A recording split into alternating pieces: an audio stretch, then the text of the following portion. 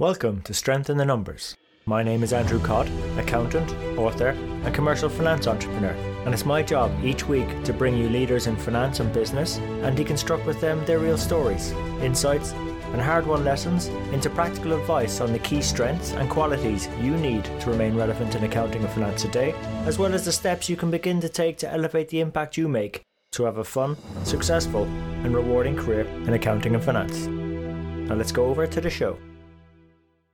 If you're not on the pitch, if you're not visible, then it's really hard for people, even your other members of your own team, as it were, to accept you when you have something to say. I think you have to be on the pitch. You have to be seen to be working for the team, playing your role, supporting others in their role. So I think it is indeed getting away from number crunching. It's getting away from your desk. It's making connections. It's building bridges. And nobody's going to do that for us. It's incumbent on us to build those bridges. And I think that's a really important part about being in a position to have an impact. Hi everyone, welcome to this week's Strength in the Numbers. Now you've just heard from this week's guest mentor, Amrish Shah, who has had over 20 plus year career in senior finance roles involving blue chip listed and smaller privately owned organisations across FMCG, food and beverages, retail, apparel, and sporting goods sectors. But Amrish has also shared his thoughts on a number of events and online publications, and actually we go into some of those key ideas on this episode together. We start off discussing 3 ways people can build up an experience base to help better decision making within their organisations, also the importance of being visible, and the steps we can take not just only as finance professionals but as leaders of finance professionals to help our teams become more visible. Also, we discuss the process of establishing credibility and having a continuous improvement mindset that's visible to our stakeholders to help them create value in their functional processes so we're delivering even bigger impacts in our organisations. And also the characteristics, or what Amrish calls the 8 C's of a modern finance professional, and how we can be aspiring towards those. So look, hope you really enjoyed the conversation. If you did, we really appreciate it when you share it with your friends and colleagues. You can subscribe on all the major platforms: iTunes, Stitcher, SoundCloud, YouTube, Spotify and Amazon Music. And thanks again for tuning in today. So that's enough from me, so without further ado, over to Amrish and the show. Amrish, welcome to the show. Thanks, Andrew, for having me. I'm very excited to have you, and some of our audience are probably familiar with your work, particularly your writings. But before we go into some of those, would you mind maybe sharing with us your journey in finance and accounting, please?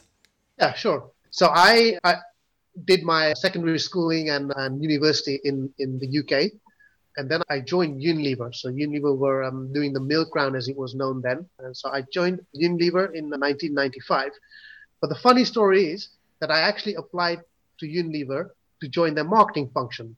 And that was because, typically being Indian, members of my family were also already in the accounting profession. My dad was, my brother was. So, of course, you naturally want to rebel against that.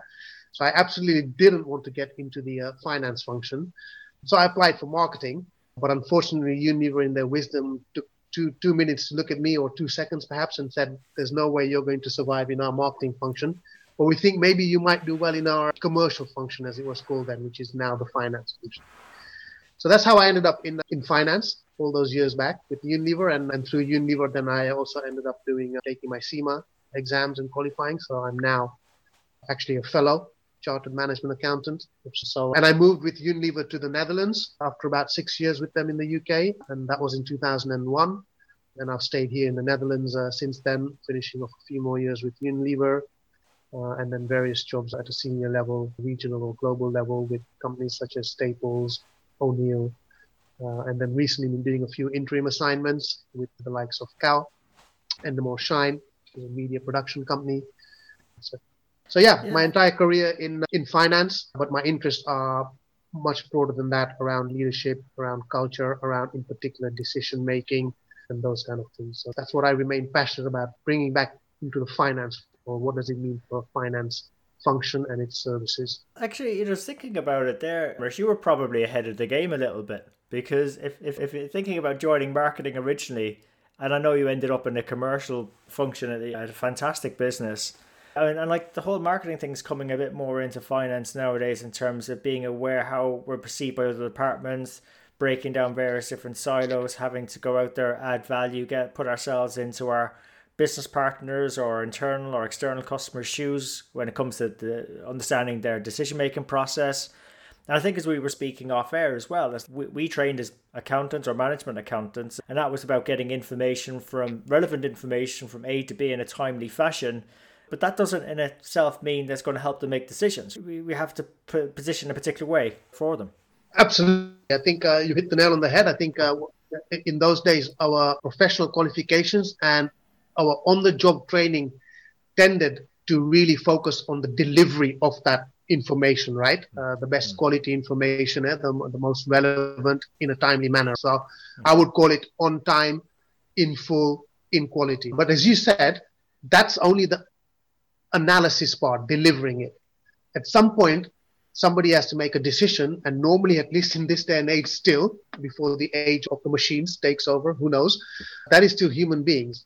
So I think at some point, the analytical part, the rational side of the argument is only one piece. And then we have to shift to the emotions of how people make decisions. How do senior leaders, whose neck is on the line for taking a decision and having to live with the consequences of their decisions with their teams, how can we help them make a decision that may be uncomfortable, that they're nervous about making, that may involve risk taking? And I think that's something we don't tend to learn a lot formally. I think it's stuff that you learn as you go through your career, having good mentors, really reflecting on your own decision-making style and observing other people's and talking about those things. And yeah, but I suppose some of our more seasoned audience members are probably thinking, you don't learn that stuff when you're doing your training. And I've had to learn a lot of that on the job. And you got probably some of our younger listening saying, okay, how do I get that experience? How do I start developing that sort of stuff you can only learn on the job? Where does someone start with that, Amrish? Yeah, so I think there's a couple of things. I think one is decision making and how people use the neurological elements to it, the behavioral elements to it, the psychological elements of it. There is more than enough, not just research, but practitioners, experts in those fields. So I think the first thing is people should, if they're interested in improving their ability and their self-awareness on that, they need to read. They need to go out there and dig into that kind of stuff to learn. It's about just gathering some knowledge. I think that's one. I think the second thing is, in the job itself or in the work environment, look at people, try to find people who you think have a very distinct decision-making style.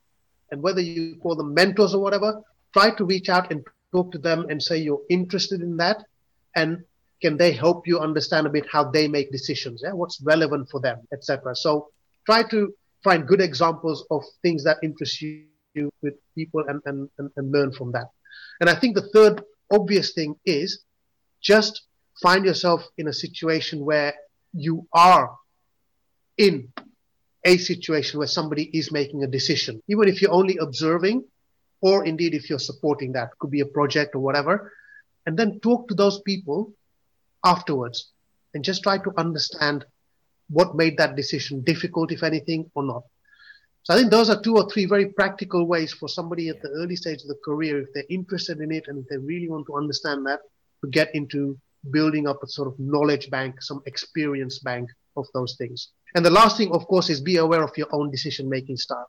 So look back in your life as to when you found it difficult to make a decision, explore why that was the case. So just buddy up with somebody who knows you well, whether it's a friend within work or outside, whether it's your partner, somebody who knows you well, and look at decisions you made in all parts of your life, not just at work. And try to understand what makes some things difficult for you and what doesn't, and try to learn about why that is.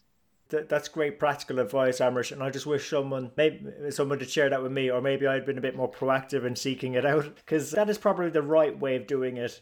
I would encourage our audiences not to do it the wrong way, which is the way I did it, which was just say whatever came to my mind and be very rational about it and say, if you look at this framework and the numbers, this is what it says and this is what you need to do, rather than positioning it for people in a way that was more digestible to them and was more relevant to them. And I think I'd love to go with the sort of the theme you started with, the marketing there. I think marketing is very much about positioning things in a way that customers can relate to. And in finance, we've got access to the data, information, we've access to great tools to be able to analyze it, but we also have access to decision makers. And we live in their world, so there's tremendous opportunities to do this in the right way, to typically remain relevant, to making an impact. And I think that's where a lot of your writings are going, if you don't mind me summarizing, is about how we can make a better impact in finance. We've been talking about the modern finance team for a long time now, but we're still talking about it. So where perhaps could we focus or accelerate our efforts a bit more? Yeah, and I think, again, we come back to what you talk about with marketing. And at the end of the day, our product, what we deliver in whichever finance function or sub-function, right, whether it's FP&A or business control or even accounting and reporting, there is always a customer. It's always for someone. And what we tend to deliver, or what we will deliver, is information. And we shouldn't forget that the information is always there to persuade. Everything in life, including everything at work, is to persuade someone. In the case of marketeers, it is coming up with creative ways to persuade consumers or customers to buy their products rather than somebody else's, right? And it's very black and white. In our case, as finance, it's persuading our internal customers to either sign off, if it is something around a statutory report or whatever, right, from a compliance, or if it's about compliance, or in the case of business finance, it's about influencing them to take what we feel could be the best decision. So I think where we can actually have more impact, I think, is just what I said before. Continue to work and think about how decisions get made in the organization. Ensure that you are playing your role in having a more visible and a transparent decision-making governance, process, and also be very clear as to who is making the decision and what other information that they can have that you don't have. So we shouldn't forget that we as finance will probably have a data set which we'll work with in order to conduct our analysis. But we often fall in the trap of thinking that is the most relevant or that is the only data set that we have. It isn't, right? Because everybody else in the team, including the decision maker, will also have access to information, whether it's informal or other kinds of formal data. And you have to be aware of that, and you have to bring that into your analysis, to be able to synthesize something for the customer. Otherwise, we're not doing a good enough job. I think that's where I think in terms of having impact, being humble, letting go of control, our own self-importance, that we are the most important point when it comes to establishing the truth, the facts. That's not the case. Yeah. And actually, it has to be. But I think an entry point into that is what you said at the start of that was about having that sort of transparent process and being visible, i.e. coming out from behind our desks, or in modern days is getting on those virtual calls. Yeah. It's to build trust, right? We've got to start with some rapport, some trust, right? I think if you're not visible on the pitch, and I'm a big fan of football, so I always try to use some analogies where it works with the pitch, or with coaches and players and teamwork. But if you're not on the pitch, if you're not visible, then it's really hard for people, even your other members of your own team, as it were, to accept you when you have something to say. I think you have to be on the pitch. You have to be seen to be working for the team, playing your role, supporting others in their role. So I think it is indeed getting away from number crunching. It's getting away from your desk. It's making connections. It's building bridges. And nobody's going to do that for us. It's incumbent on us to build those bridges. And I think that's a really important part about being in a position to have an impact. I agree. I definitely agree with you there, Amrish. And I think there's some, maybe, finance leaders listening in as well, thinking, all right, I know our team should be doing this and they're not, or they could be doing it more. Are there any sort of things we can be doing as leaders to help encourage our teams a bit further along this path to become more visible? Yeah, I think that's a great question. Ultimately, I'm a big believer in that the tone at the top is important. It's not the only thing that's important. I think people have more control over what they do and how they do than they think they do. I think as leaders, there's a couple of things. I think sharing your own leadership journey about what's worked for you, how you've developed into the leader you are around those kind of things. I think sharing those openly with your team is very helpful. It doesn't happen very often, right? And the reason it doesn't happen a lot is because the leaders don't make time for it. Because if you're the CFO or if you're the chief accountant or whatever, apparently you are very busy with your time because you're doing things. You're in meetings, you're doing influencing stakeholders around things, whatever. You're busy. So I think if there's one thing that I would advise senior leaders to do, if they want their team to improve or to develop, is spend more time talking about those things that you develop and learn through experience, and share that and encourage them to share with each other, to support each other, but make it a topic of the teams. Because if you don't, it's not going to happen, because we are so busy in the operational kind of day-to-day, just running sometimes to stand still, that this becomes a luxury. But ultimately, it's one of the most important things in the long term. I'm with you. This is far from a luxury. I think that at the start of the week, those meetings are the most important and need to go in first. It's that sort of sharing of stories within the team, having team wash-ups and also one-to-ones where those stories can get that shared, and then beyond, because like it's a team that allows you to scale. And I think that's where a lot of leaders are struggling with, is they're coping with the extra demands being placed upon them all the time, the overload of the people, everyone wanting a bit of them, and their diaries are already challenged. Yeah. Whereas when you strip it back, the way you get scale is by having your team doing the things they need to be doing. Exactly. And that takes pressure off your diary. Exactly. So again, maybe it's just that mindset shift is, okay, how can I find more opportunities? And maybe I just build that in my week, is I put those in first, and then all the other stuff, maybe I have to start delegating that to the team members to go do, because I've given them the skills to be visible, to build the trust, to ask the right questions. Because, and I think so if you take the classic, let's paint a picture. So I have no doubt that most of our finance leaders, when they're having their one-to-ones, that I have no doubt the quality of the coaching that they're doing in those one-to-ones has improved immeasurably compared to 10 years ago, 20 years ago. I have absolutely no doubt about that, which is great. Yeah. But that's one-to-one, right? And like you said, benefits of scale is when those individuals in those teams start talking about those things with themselves rather than just in the one-to-ones with their direct boss. So what will happen is on a Monday morning, there will be a team meeting, right? So we can paint the classic scenario. But the agenda of that team meeting is basically going to be most likely around alignment of what are priorities for this week or for the next 2 weeks, who is doing what is that, etc., any issues, that kind of stuff. It's going to be quite task-oriented. When actually what you want to do is to get the balance of, so about talking about what are we learning? Are we struggling with similar challenges around whether a particular, etc.? And I think it's up to then the leader of that team, whether it's the CFO or the one level below with their teams, they have to reshape the agenda a bit, and they need to make it safe and say, this is important. Let's talk about it and let's see how we can support each other. I was going to say, use that word safety. Yeah. But it's key. It's actually, funny enough, I've been saying to people that my wife's studying to become a counsellor and studying psychotherapy on that journey. And that's one thing that they do, is actually they've got this check-in session where it's that safe environment where only the person talking talks, no one else chips in, and people can share what their challenges that week. And then the leader can then steer the conversation in the main section of the team meeting to then discuss some of those. And some people might be able to share advice from within the team to help, or even step in to work with someone to get them through what their challenge is. So there's great examples from counselling on how they do that very well. Exactly. And I think you have to try those things, but you've also got to make sure that it doesn't feel like it's a means to an end, because then a couple of things might happen, right? The normal negative dynamics about people saying, if I help somebody, then I'm only helping them to my detriment.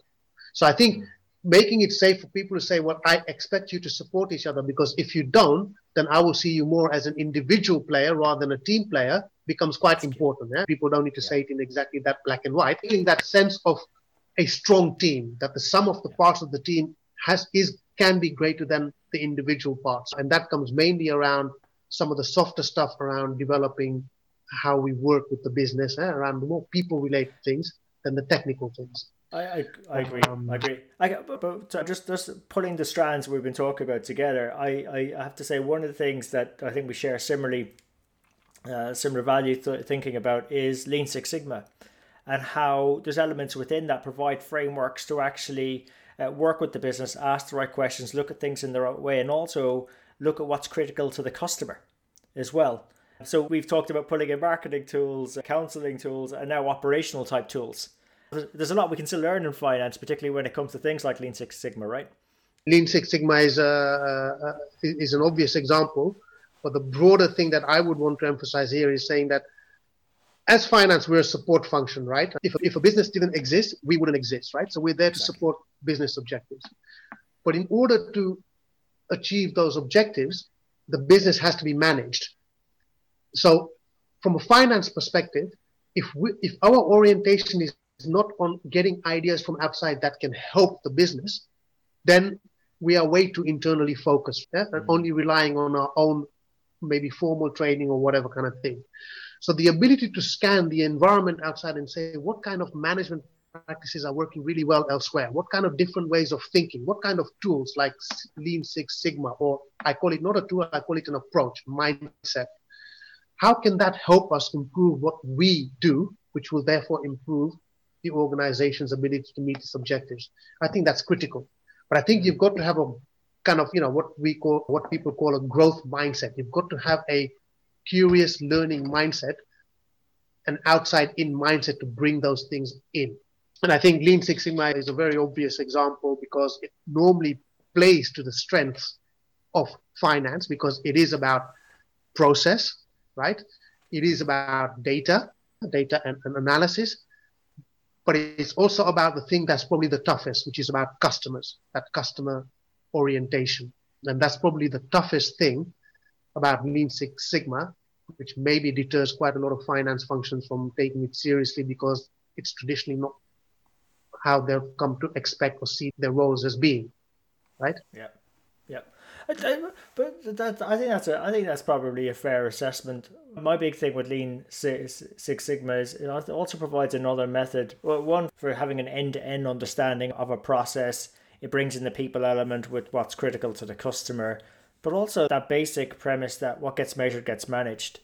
And again, if it's critical to the customer and we keep on top of it, then in theory it should be driving the business in the right direction and give our teams opportunities to make an impact across the organization and scale. And that's the great thing, is if you find something like that works in one area, it develops that, that body of work to say, oh, maybe we could scale that across other areas or other outcomes, similar opportunities. And then it's the team making an impact and the team's growing and finance is making a difference and so on. And it just builds into a very good perception of finance as a value creator within the business.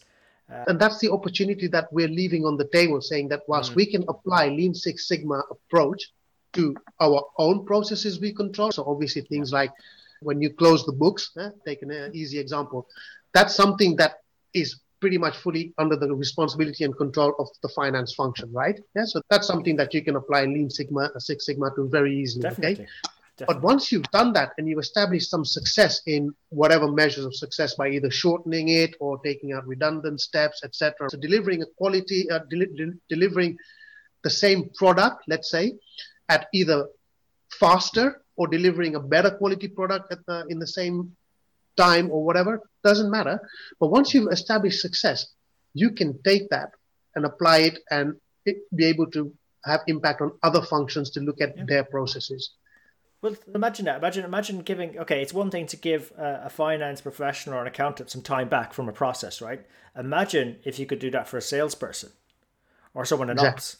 Then that's going to drive better bottom line value for the business.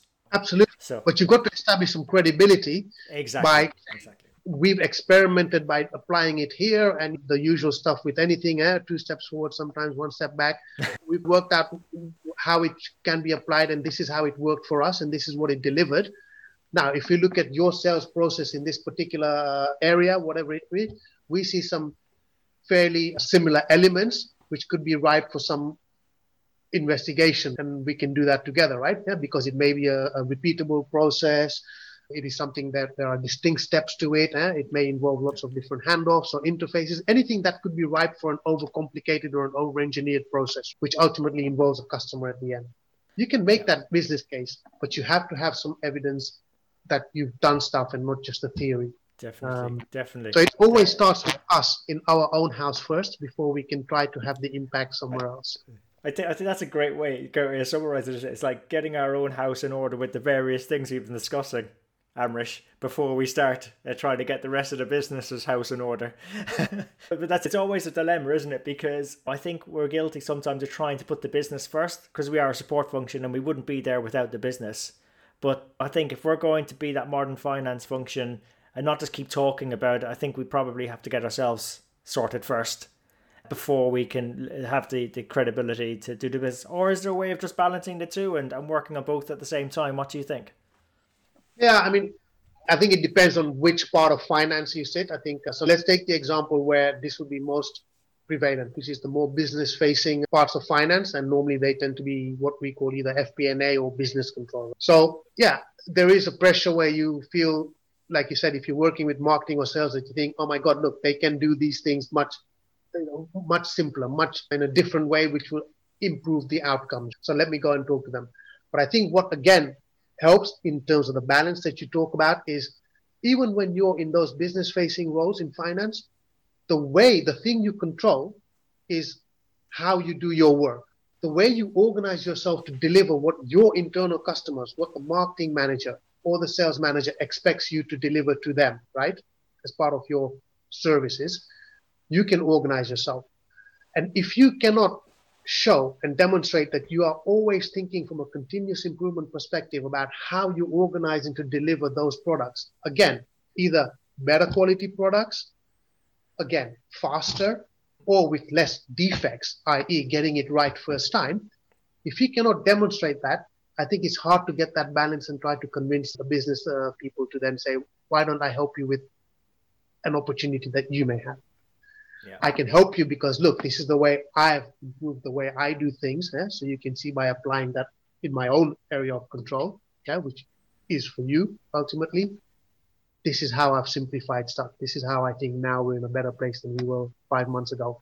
So how about doing that also in some of the areas you may be finding? Yeah, I agree. I like that. And actually, one tip I actually learned off someone as well was if you're looking to introduce an enhanced control, a better control, is try and take something away at the same time. Yeah. So you're not putting a control on top of a control on top of a control. Yeah. It's just that give and take, that sort of appreciation. So great advice. I really appreciate the various different strands we pulled it there. But I suppose in terms of yourself, what's been the best bit of advice you've ever received? Oh, the best piece of advice I think I have ever received. Yes, that's a tricky one. Let me think. I think the best piece of advice, it's a while back, and I'm not going to embarrass the person. Maybe they're not embarrassed. Maybe they'll feel very happy, but I'm not going to embarrass them by telling you who they are. But I think what's helped me a lot is when it's not just one person. There have been variations in that. People telling me to just, let's say, relax. Right? I have a certain restlessness and a sense of urgency, and I like change and driving change. But sometimes people in the past have said, just stop trying too hard. And what happens is that you get people who sometimes, for absolutely good reasons, try to end up adding too much value. I know it sounds very strange, right? Can you ever actually add more value than is needed? But you can, because it can be overwhelming, right? Yes. It's about focus and priority. So the best piece of advice and variations on that theme I've received is just sometimes take a step back, relax, think about whether your priorities that you're focusing on the right things, and don't try to add more and more things, even though the intentions are well. So it's almost like, to your point, one in, one out. So if you think you're going to get involved in something else, what else is going to have to go to? Yeah, that is really great advice. The practicalities of it and putting it into practice could be a bit tricky, because it's always about more and more, but sometimes less is, you can't do more without doing a bit less elsewhere, right? That's a great point. And I think two things I would add to that, which if people struggle with that, saying it sounds easy, like you said, in theory, but harder to do it in practice when you have the pressures of demands from everywhere. I think there's Exactly, yeah. two things. And I think it's harder. It's, of course, a little bit harder when you're at the early stage of your career, right? Because Oh, yeah. you want to prove yourself for sure. Yeah. Yeah, that is just Yeah. a dynamic that happens, and we should embrace that. We should never try to get rid of that. But I think as you get older, maybe it's just for wisdom or whatever. Two things you have to be hard about with yourself. One is learn how to say no in the nicest way possible, even with more senior people. Just learning how to say no. Subtraction adds a lot more value than you think than addition. I think that's one. And I think the second thing is continue to become more self-aware about recognizing the signs and the symptoms when you think you are being overstretched. And that is very unique to everybody, right? Because we all react to stresses in different ways, and we all have our own individual boundaries about when is too much. And only by surrounding yourself by trusted people, whether it's, again, family or best friends or partners or whatever, who know you really well, don't be afraid to use those people to be able to tell you, wait a second, I think you're coming close to the age where your capacity is at 100% mentally or physically or whatever. Yeah, so those two things can help as you get further in your career to be able to relax and feel good. Yeah, because I think because if you don't relax, you'll never get that opportunity to give yourself a pat on the back to appreciate how far you have come and the great things you're doing, and be humble about Absolutely. it. You Well, know. appreciating yourself, absolutely. We don't tend to do enough about it ourselves, and sometimes it's because we think we need to be humble. And actually, most things are teamwork. It's very rare that something is just due to one person. But I think Exactly. appreciating your role in it is very important. It's just psychologically very healthy. That's one. But I think also forgiving yourself, because there is no doubt throughout Yeah. a career that you're going to do stupid things, intentionally or unintentionally. You're going to end up being mean to somebody, just again, hopefully unintentionally, but you're going to do stuff that is interpreted wrongly. You're going to make mistakes, but take the time to just accept it, embrace it, apologize if you have to, whatever, but also forgiving yourself. If you don't, then you're in a you're at risk of being psychologically in an unhealthy place. Yeah, I know. I completely agree with what you're saying, Amrish. So thank you for sharing. Great advice there. And I suppose if our audience wants to maybe check out some useful resources, what resources, documentaries, books, articles could you recommend? I think I'm a big fan of coaching. Again, it was something that I really got into when I was at Unilever, which is quite funny because I actually didn't manage too many people whilst I was at Unilever, but it's of course helped me a lot since then when I've managed large teams. And because I'm a sports fan, so there's a few movies which really helped a little bit about understanding how different coaching styles are. So there's a movie called Coach Carter with Samuel L. Jackson. Moneyball itself is an interesting one, which Oh, is more yeah. around use of analytics. I really enjoyed that and made me think a bit. And there's a film called Hoosiers, which is also about basketball and about coaching. I think if you talk about documentaries, there's one on Netflix the last time whilst we were in lockdown with following Michael Jordan called The Last Dance. And that was a very interesting documentary about seeing somebody with those kind of talents, but it was all about leadership, right? Performance and about the consequences of your own leadership style when you work in a team setting. So that was, I think, quite interesting. If I talk about books, I would say there's two books that I would really have had a big impact to me over the last few years. One is Factfulness. It's by a guy called Hans Rosling. And it's an amazing book, right? And it talks about how we make so many mistakes when we interpret data. And they use publicly available data, big data sets, right, from the World Bank or whatever, to just talk about all sorts of things in the world and how they are presented and what they mean. So I think that's a really great book if people are analytically minded, but in order to be skeptical about because what is not necessarily what you should be getting in the first instance. It's a great book, right, to make you critically evaluate data and how it's presented. And the other one is a guy that I really admire, but he sadly passed away this year, a guy called Clayton Christensen. He wrote The Innovator's Dilemma a long time ago, which has been one of the very impactful business books of the last 20 years, I would say. And he wrote a book called How Will You Measure Your Life? And then he talked about different perspectives in how you can look at how you do things in life, which can be very relevant for in the workplace and vice versa, right? Because ultimately you are who you are. And it is very reasonable and likely that the approaches and the mindsets and the things you do in your life will be the things that you will also rely on when you're in the workplace. So I think that really made me stop and think a lot when I read it, and I tend to read it again on a fairly regular basis or dip into it. They sound like great recommendations. So again, I don't think we had those before, so we will add those with the show notes. Our audience can go check those out. And I suppose if our audience wish to continue the conversation with you, where's the best place to connect at? They can connect, of course, LinkedIn, but I think, of course, if also through this podcast, right, if there's feedback on any of the points we've talked about and people want to get into it more, then again, either via LinkedIn, but even if they're able to pose their questions on this, then I should be able to get those and I can respond directly, or we can even think, Andrew, about building on it, depending on if there are some themes that emerge and things that people find interesting on that. I really like that suggestion, Amrish. So thanks for that. And look, I want to be respectful of your time. We've covered loads of different areas. But before we wrap up, would you perhaps have any parting thoughts for our audience? I think I've written something about, I think, the type of, and it's on LinkedIn, but it's also on fpnatrends.com, about the kind of qualities, I would call it, characteristics of what a modern, and I think it was mainly, again, business finance professionals should be aspiring to if they want to have an impact. And they are all C's. There are 8 of them.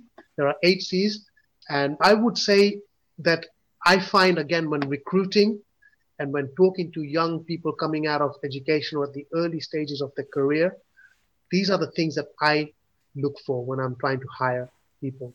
And because these are the things that interest me. These are things what make people interesting and make them coachable, the eagerness to learn. And those 8 things are curiosity, creativity, challenging, compassionate, critical, committed, candid, and courageous, or having courage.